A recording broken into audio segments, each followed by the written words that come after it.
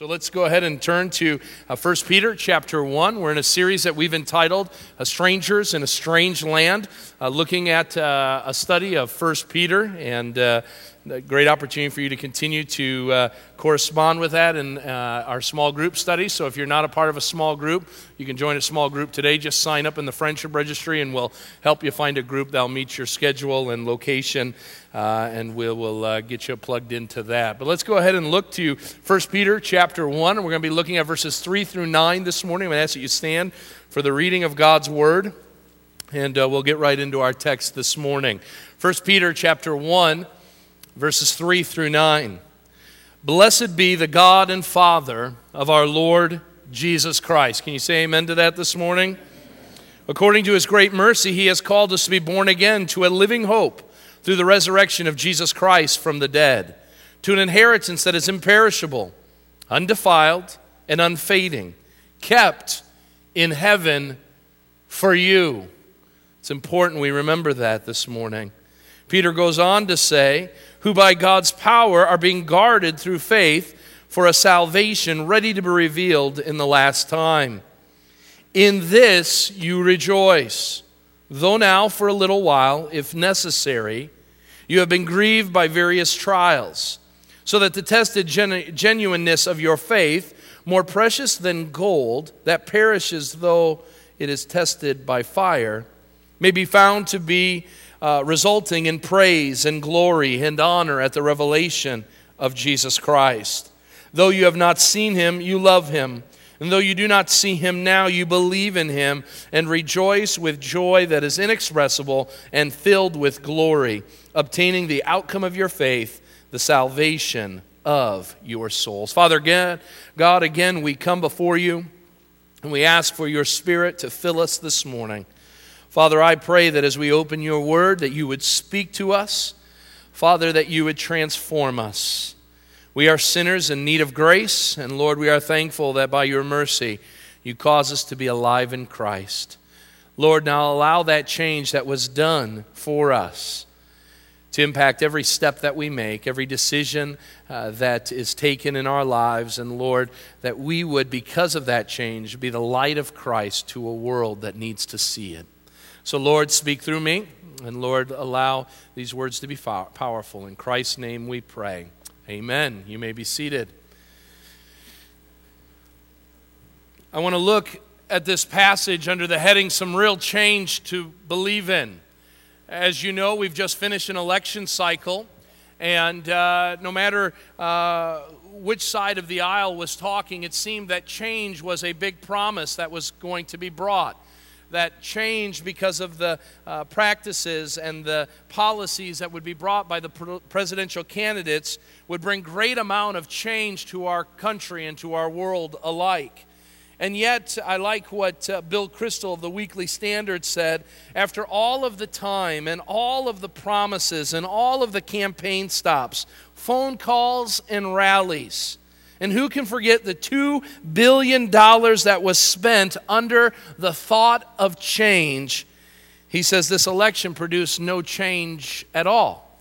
He said amidst all of it, he said there is, from a government level, very little that has changed. A House that is run by the Republicans. The Democrats have the Senate, and of course the Democrats have the White House. And he says this change fell on deaf ears.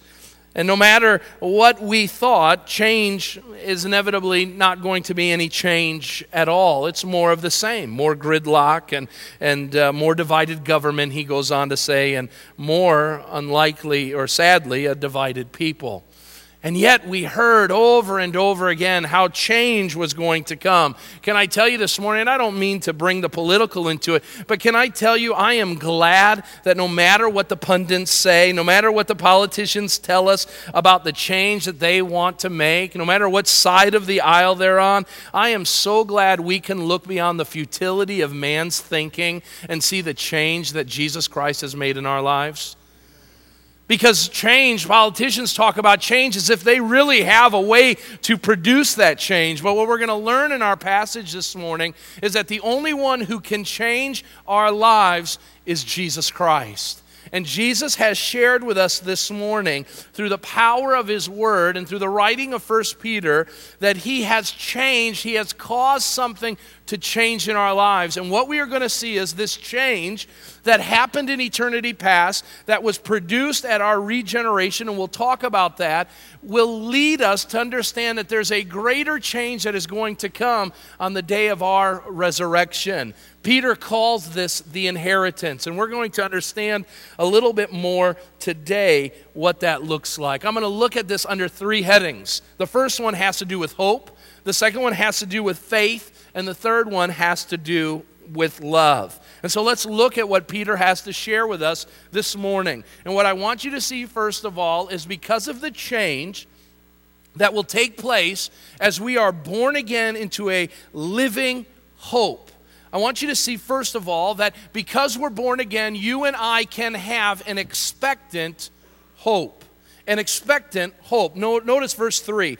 Blessed be the God and Father of our Lord Jesus Christ. Why can we rejoice amidst a letter that's writing about suffering? Why can we rejoice even though Peter is going to talk about trials of various kinds? Why can we rejoice when it seems like the world is a chaotic place? The answer is we are ruled by our God and Father of our Lord Jesus Christ. And so because he's in charge, we don't have to worry. Because he has worked in our lives, we don't have to be filled with fear or be dismayed. Peter understood this. He understood it not just from some esoteric place, but he had experienced it. Remember, the life of Peter is a life of failure, a life of times and opportunities to show great faith and only to have him fail. He knew what it meant to be hopeless. He knew what it meant to be a person who missed his opportunities to make real change in his life and in the life of those around him. And he failed. But there would be a day on that day of Pentecost where he would be filled by the Holy Spirit and hope for a new day would dawn. That regenerating work in his life would change him in such a way that he would go from being a failure to a faith-filled follower of Jesus Christ. His life would never be the same. And he based this walk and he based his life on this idea that there was a hope for the future. So now I talk to a group of Peters, myself included. We've all felt the sting of failure. We've all felt the great destruction of sin. And in a moment that we think is going to bring God's wrath and his anger, God gives us something else. I want you to notice what this hope gives. Notice that this salvation in the text, we learn that it doesn't come from any foreknowledge of believing on our part at some later time. Our salvation doesn't come as a result of some foreseen future merit or attractiveness on our part. The only thing that the scripture says, notice that we have salvation, notice what the text says, according to his great mercy.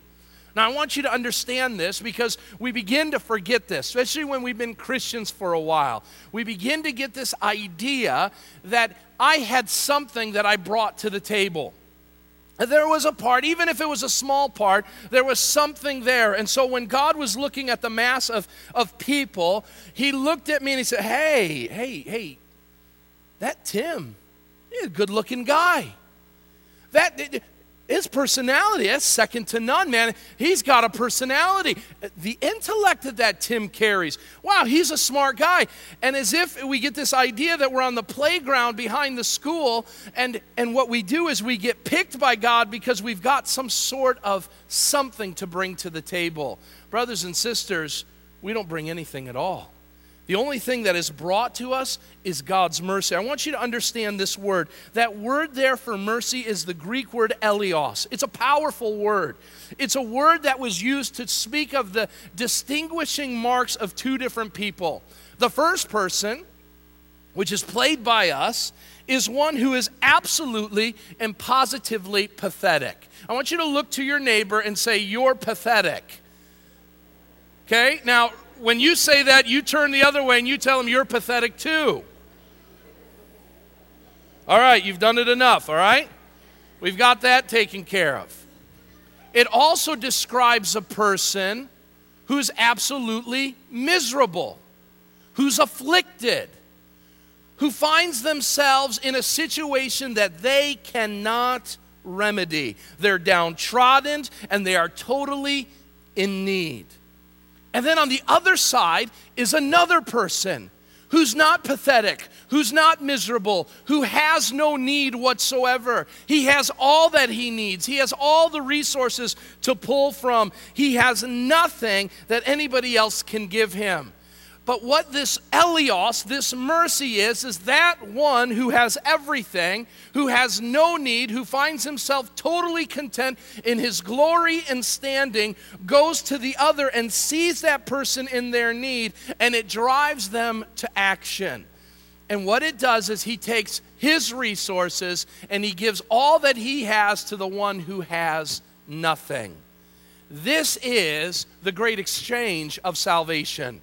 We who are pathetic, we who are miserable, we who are dead in our trespasses and sin, we who, according to Ephesians chapter 2, follows the ways of this world, following the prince of the kingdom of the air, the one who is at work in the heart of those who are disobedient, we who are rebels to God, God in his infinite love and mercy said, I'm going to love on you.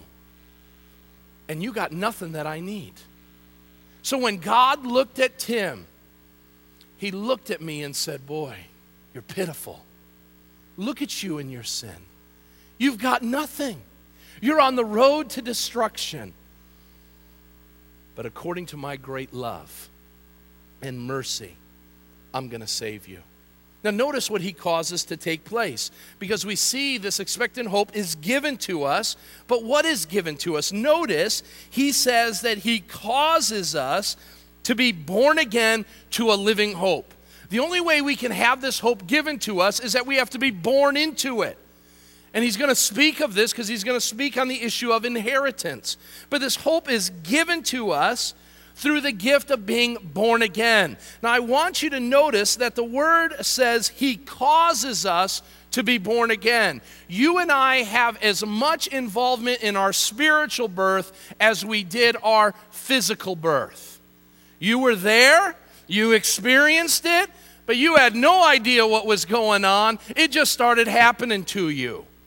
And as you did that, something began to happen where as you experienced things, your body began, as a way of adapting to the situation, began to experience in a powerful way your new, if you will, atmosphere or world that you're living in. And it was something that wasn't per se all on your own. And this is true of the spiritual life. God has caused you to be born again. This idea of regeneration is something that we have mixed up in our common Christian vernacular. We talk about being born again as a decision I make. I want to share with you what our statement of faith shares on this issue of regeneration, which I believe clearly articulates what the Bible says. Regeneration, or the new birth, is the work of God's grace whereby believers become new creatures in Christ Jesus. The Holy Spirit's work in regeneration is not a result of water baptism or any other outward ritual. Notice what it is. It is a change of heart brought on about by the Holy Spirit through the conviction of sin, in which sinners respond in repentance toward God and faith in the Lord Jesus Christ. So what is regeneration? I'm dead in my trespasses and sin. God, according to John chapter 3, when Jesus talks to Nicodemus, says regeneration is that wind of the Spirit that moves in my heart as an unbeliever, and it gives me the faith to see Christ. It gives me the opportunity to turn away from sin and to follow him in righteousness. This is what has been given to us. Now, he says this is a living hope. This new birth into a living hope tells us that the hope that we have isn't just our salvation in the here and now, but there is a day coming, Peter says, will be revealed at the last time. So here's the thing. Here's the redemptive story. You and I have been lost in our trespasses and sin.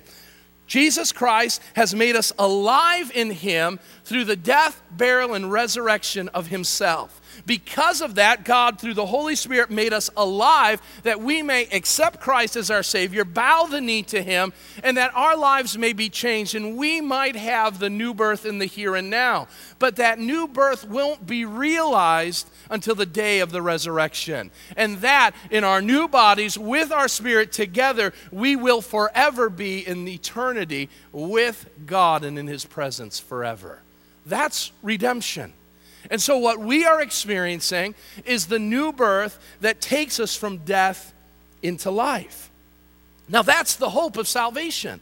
And this hope is not something looking to the future and just saying, hey, I hope something is going to take place. The Bears are going to play tonight, and I hope the Bears win. I'm a Bears fan, and I hope they win. But I have no idea if they're going to win or not, right? I hope. It's a subjective desire, but the hope that Peter talks about is it is a certainty and a full assurance that because what God has done in the past and what He's promised for the future is going to take place. The best way to define biblical hope with regards to the Bears game is for me to fast forward ahead to the end of the Bears game and see that the Bears win 31-20.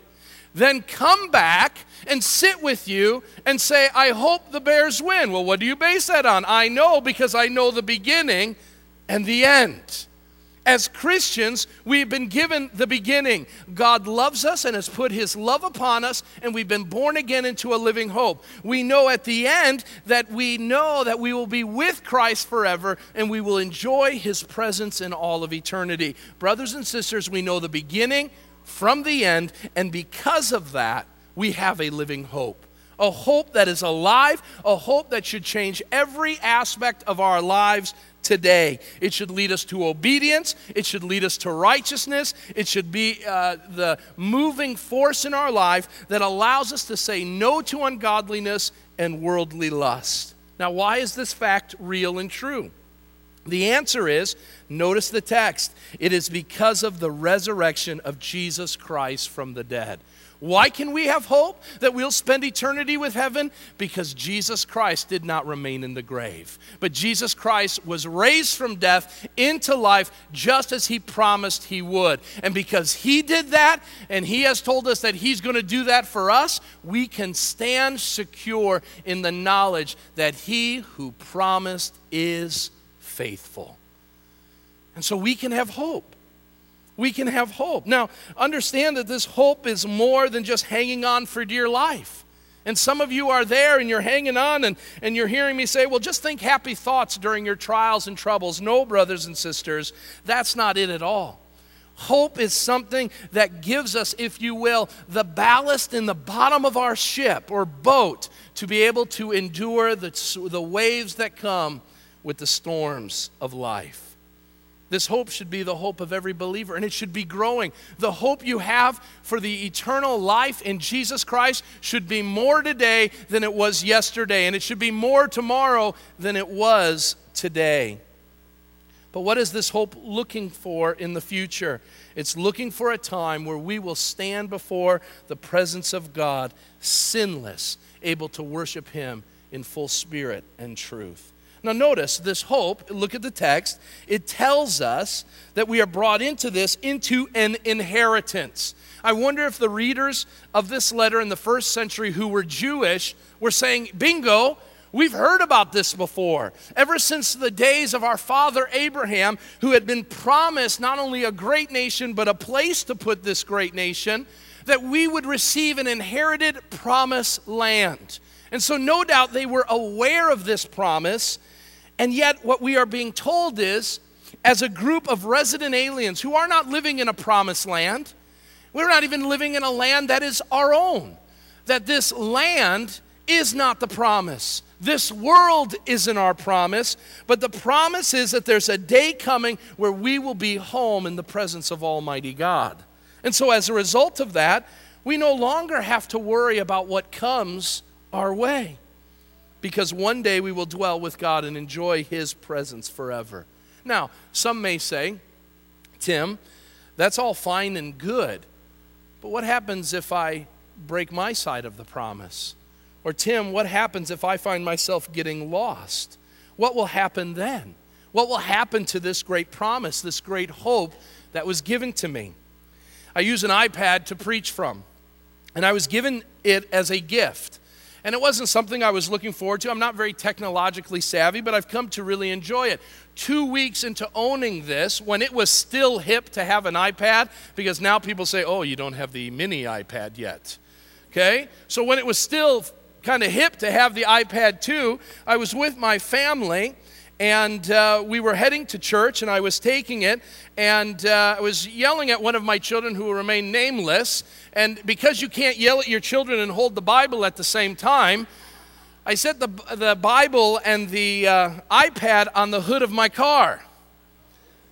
And it doesn't stay on the hood of the car. And it broke.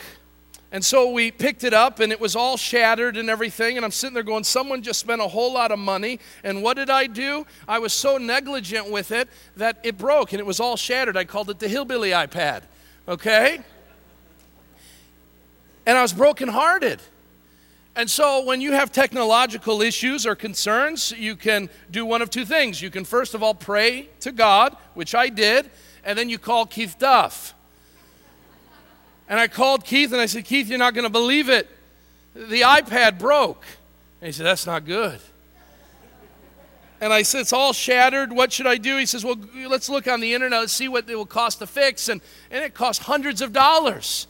And I'm like, I got to fix it because the person that gave it to me isn't going to be very happy if I walk around with an iPad that doesn't work and shattered. So I'm going to have to fix this, and I don't want to spend that kind of money, but I'm going to do it. And Keith says, well, let me take it to the Apple store, and let's see what they say, see how they can fix it. So I'm like, all right, Keith, I give him the iPad. He takes it to the Apple store, and he tells this pathetic story of this big bald guy who can't keep things nice. And the guy tells him, it's going to cost us $399, okay? I don't want to spend $399, but I'm going to because it was a gift. And then when he's saying, okay, we'll go ahead and get it fixed, the man says to Keith, so the guy really uses it a lot, right? And he says, yeah, and he's really disappointed that it broke. He says, yeah, pray for him, he's a dummy, and yeah. And the guy says, all right, just give me a second. And he walks out, and he takes my broken iPad, and he hands Keith a brand new iPad in the box. And he says, here at Apple, we want to be good to our customers, and it was an accident. Those things happen. Here's a brand new one. But here's the thing. He looked at Keith, and he says, but we only do this once. Now, the reason why I bring that up is God doesn't do that. As great as customer service is by the company of Apple, what God does over and over again with this new hope and this new birth is we fail, we're broken, we're flawed, and God doesn't say, all right, I'll forgive you this once. He forgives us over and over and over. And just for the sake of things, go ad nauseum over and over and over, and you haven't even scratched the surface on God's forgiving love to us. If that doesn't warm our hearts, then you need to check your spiritual temperature, because this is the hope that God has given us. He's given it, and as a result of that, we see it's given. Now, I want you to notice it's guaranteed. Notice what he says about the text with regards to this hope. He says it cannot be destroyed. It's imperishable. Simply, the word means not subject to decay.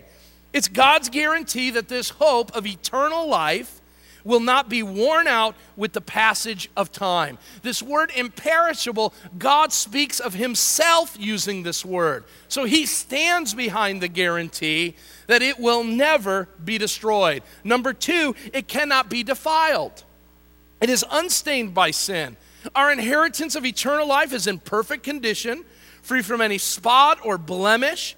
It has nothing in it that defiles. It's as pure as the pure driven snow, and it has no effect or influence that would deform it or debase it or cause it to lose its value. This eternal life in Christ cannot be cheapened in any way, and it will never disappoint the recipient.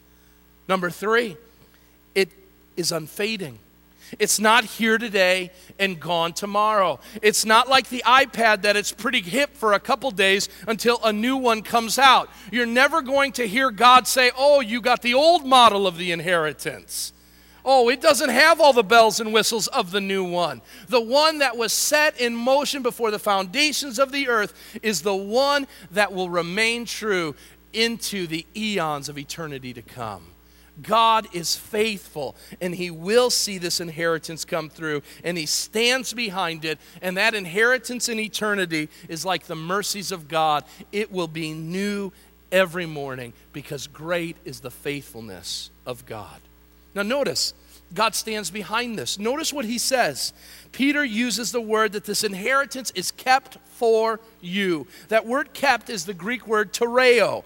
It is used here of our inheritance that it's being kept, held, preserved, or reserved. And it's done so for a definite purpose. You and I are not receiving our inheritance yet. Remember Hebrews chapter 11? After all of these great people walked by faith, and it says in the text that they did not receive the promise that they were looking forward to. Likewise, in the here and now, you and I are not experiencing the hope of our inheritance yet. It's being kept for us. To give you the best illustration of this, some of you no doubt have gone to a Broadway show or to some sports event where you have been given tickets, but the tickets are not in your hand. And so they tell you you have to go to a window called the will call window. And that will call window is where you receive the tickets for your entrance or your admittance into the show or to the game that you're going to. What is happening right now with this inheritance is that we are waiting for when the time comes and we go to the will call window of heaven and we will stand before God and God will say, welcome into the presence of my almighty heaven and all that it affords. And it is here because your name has been reserved. Your name has been kept. Now, it's not like a motel or hotel reservation that you get overbooked or an airplane reservation. Why? Because he goes on to say that this inheritance is guarded by God. It is guarded, so God is keeping it. And then he says, if you're worried you're going to lose it, let me tell you something. It is guarded. The word guarded there is phoreo. It's a military term that has two distinct meanings. The first meaning phoreo has, the idea of being guarded, was a military term that spoke of a city and a guard who guarded the city from outside invaders. So he watched what was going on and he said, no one's going to come into my city because I'm going to guard against any foreign intruder from entering in. What that tells me is that my inheritance, nobody can take away. My enemies can't take it away. Sinners can't take it away. The devil can't take it away. Nobody can take my inheritance away from me. Jesus reminds us of this when he says, no one can pluck you out of my Father's hand. Nobody. But the second word or usage for this word phoreo is the idea that it is the protective wall that guards the inhabitants from going outside of the city. And what it means is especially it would protect the innocent ones in the city from finding their way outside of the city and into harm. And this is very important because we worry, well, what can men and women do to us? They can wreak havoc in our lives, but they can't take our salvation. Praise the Lord for that. But likewise, I can't get lost. I can't run outside of the grace of God because the same God who guards and protects me from outside invaders also protects me from being my worst enemy myself. And so if I fall to sin, if I find myself wandering, God says even in your wandering you are guarded and that inheritance is there for you. Here's the thing, brothers and sisters, you can't sin your way outside of the grace of God. You can't. When God has saved us, he has redeemed us, and whatever fails and frailties that we have, God guards us against it. And so then what does he call us to? Now you say, Tim, you spent a ton of time on this first point. Here's the reason why. Because if you don't get what God has done for you, then everything in this world is going to trip you up. If you don't know how great God is with regards to your inheritance, then the trials and tribulations that you face will seem a whole lot bigger than they really are. And so notice, what he then moves us to, Peter does, is he says, you've got this great expectant hope. Now, because of the new birth in Christ, you have an enduring faith. You have an enduring faith. Now, the reason why this is important is because we're going to talk about trials. And if you're like me, and if you're like Peter, then the trials are big things in your life. There's no such thing as a small trial. They're all big. They're all important. They all rock our world. And we can get this idea in our minds that the trials are bigger than God. Well, God has just spent some time through Peter saying, hey, nothing can happen to you. And so now notice what he says. He says now we have this inheritance. It's been kept by God. It's guarded by God. And he says, in this you rejoice, in the hope that you have, that you can never be separated from the love of God. He says this, though now for a little while, verse 6, if necessary, you have been grieved by various trials. In this world, we have not received the full benefits of the inheritance that we have. And like James, Peter tells us we're going to have in this world troubles. But we need to rejoice in those troubles. We need to consider them joy. Not because we're getting beat up, but because we know that the time and the day is coming where there'll be no more trials, no more pain, no more sorrow, no more affliction, because we'll be with God. And yet, when we begin to do that, some things will take place. I want you to notice a phrase there. Notice the phrase, if necessary. If necessary. First of all, we need to understand a couple things about this word or phrase, if necessary. Number one, what it means is not all of us will endure the same types of trials. He says trials of all kinds. And so what you may be struggling with, your neighbor may not be struggling with. And what they're struggling with, I may not be struggling with. And what I'm struggling with, you may not be struggling with. And we can just go on with that circle. Here's why I'm thankful. Think about this for a moment. Think for a moment you come to church and we're all struggling with the same thing and none of us have any answer to fix it. It'd be a pretty hopeless time at Village Bible Church, right? We're all got this problem that nobody can face. I am so glad that I can come into this place and know that not everybody's struggling with the same trial I am. Some struggled with it earlier. And so I may have a question or a struggle with my kids. I can go to those and say, man, my kids are driving me crazy. And they're not doing anything that I need them to do, and it's wreaking havoc within my family. And someone can say, hey, I was there before. And God has been faithful. And let me share with you what God has done. Or maybe you find your marriage all out of whack. And you sit there and say, where do I go for hope? And you can go to a brother and sister in Christ and receive what you need in your hour of need for your marriage. Not all of us are going to endure the same trials. Notice the next thing, that not all of us will have the trials of the same intensity. Understand this, they're trials of all kinds. And so what is going on here? We see that these trials will have varying heat levels to them, if you will. Some will endure some difficult trials, while others will endure incredibly heartbreaking and earth-shattering trials. And we'll ask the question, why them and not us? Because God says not all trials will be the same. The next thing I want you to see is notice here the phrase, if necessary, means that someone is determining whether that trial needs to happen or not. Here's what God is telling us. He is saying that He is the one who determines the trials in your life. And what I want you to know, and has come of great solace to me in my times of trial, is to remember that no trial happens in your life without the express written consent of God. What that means is nothing goes across His desk, nothing goes across our desk without first going across His desk and Him marking approved. And so what we can know is when a trial comes to our lives, we can know that God is there. He's approving the trial. He's allowing the trial to take place. And he has told me that I will be able to endure under it. What a great promise. And so what that faith then allows me to do is a couple things. Number one, it allows me to see beyond the temporal. It allows me to see beyond the temporal. He says the phrase, for a little while. That's the word oligos. Oligos is a word we tend to forget when trials come.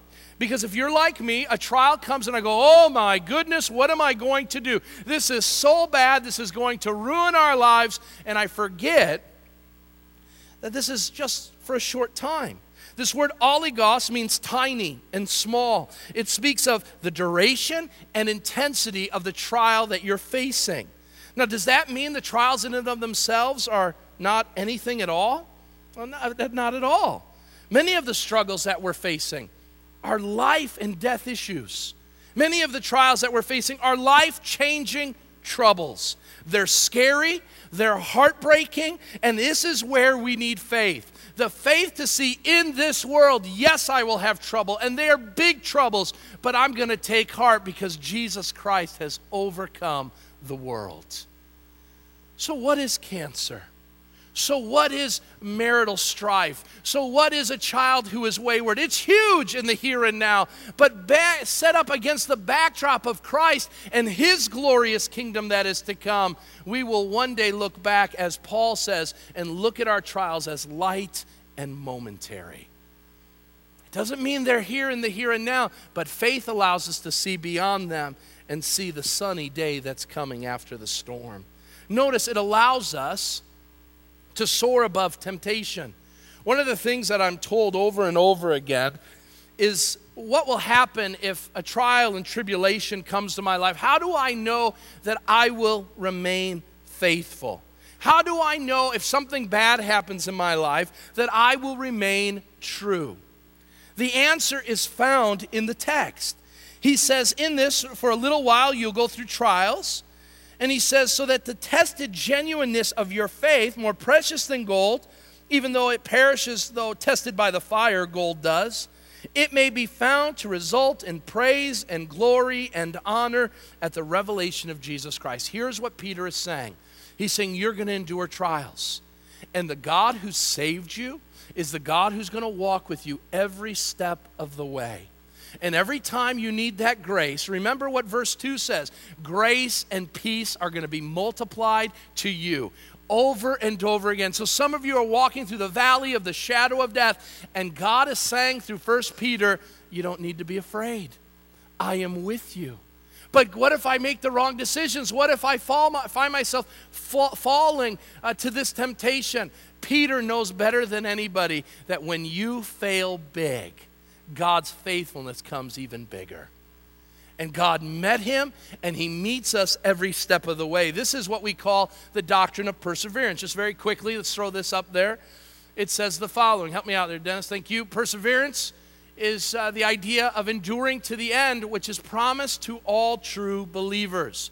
Those whom God has accepted in Christ and sanctified by his Spirit will never fall away from the state of grace, but will persevere to the very end of their earthly lives. Now, believers may fall into sin, that's true, through neglect and temptation, thereby grieving the Spirit and bringing reproach to the cause of Christ and coming under the Lord's discipline. Nevertheless, God's promise is sure. He who began the work of salvation will be faithful to see it through to completion. You don't have to worry that you're going to out-sin the love of God. Now, let's just remember, and just as a way of clarification, that doesn't mean we can sin so that grace may abound. Because one of the ways that you'll know if you're a believer is if when you sin, you're like, I don't want to do that. If you're just sinning and there's no thought of what that sin is doing to your fellowship, then I'm going to tell you, you better start worrying about whether you're saved or not. But this is talking to real and true believers, and it's a word of reminder that because we've been born again into a living hope, because he's the one who keeps it and guards it, we can have confidence that we're going to see through whatever temptation and trial comes our way. And what that will allow us to do is one final thing, is that is sing amidst the trial. Sing amidst the trial. Notice he says, in this you rejoice. Though now for a little while, if necessary, you've been grieved by various trials. One of the ways that we will know that we are following with an enduring faith, following God, is can we sing amidst the trial? Can we say, as this hymn writer does, it is well with my soul? Can we say that this morning, that no matter what happens in this world, suffering and persecution, trials and tribulation, that I can say, because of what God has promised me, that I can rest assured in this trial that God will be faithful. Now I'll tell you, this issue of singing amidst trials is what changed my life as a 14-year-old kid.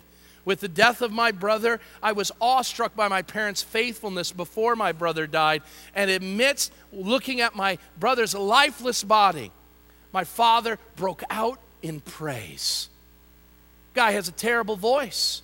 And yet the morgue was filled with singing that day because my dad saw a God who is utterly faithful. And I sat there and said, I want that. Because the world's going to throw me a whole lot of stuff, and I want to be able to sing amidst the trials of my life. So how do we get there? Let me just close very quickly with what we see as an expressive love. The new birth brings something. Notice what it brings. Though you have not seen him, you love him. Though you do not now see him, you believe in him and rejoice with joy that is inexpressible and filled with glory. What happens when we are changed by the new birth of Jesus Christ, as we are brought into this living hope? Our love changes.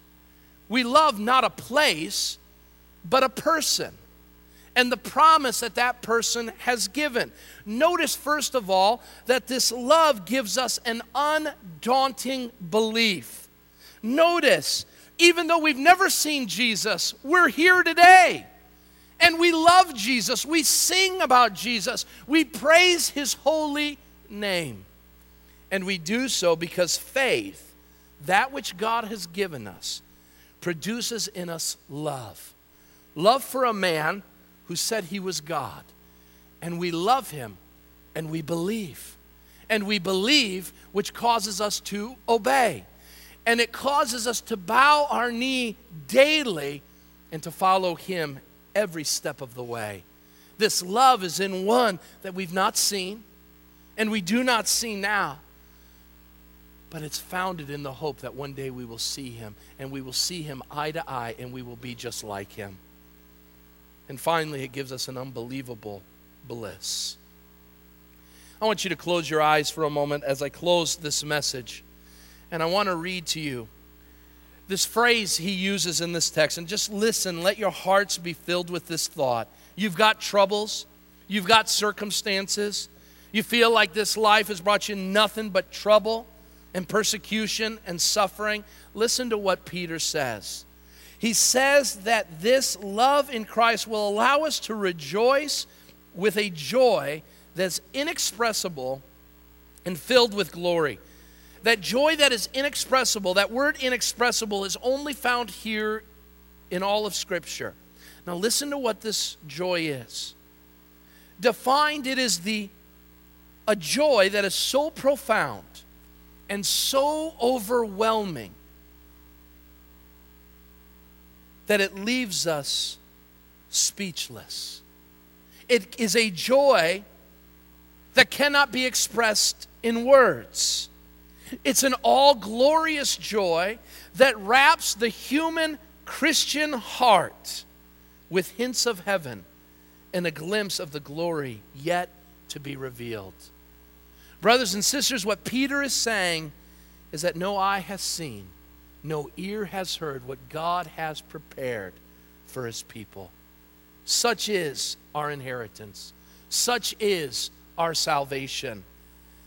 And that is why no matter what strife or struggle or issue we may be facing, we can stand confident and say we are more than conquerors in Christ Jesus.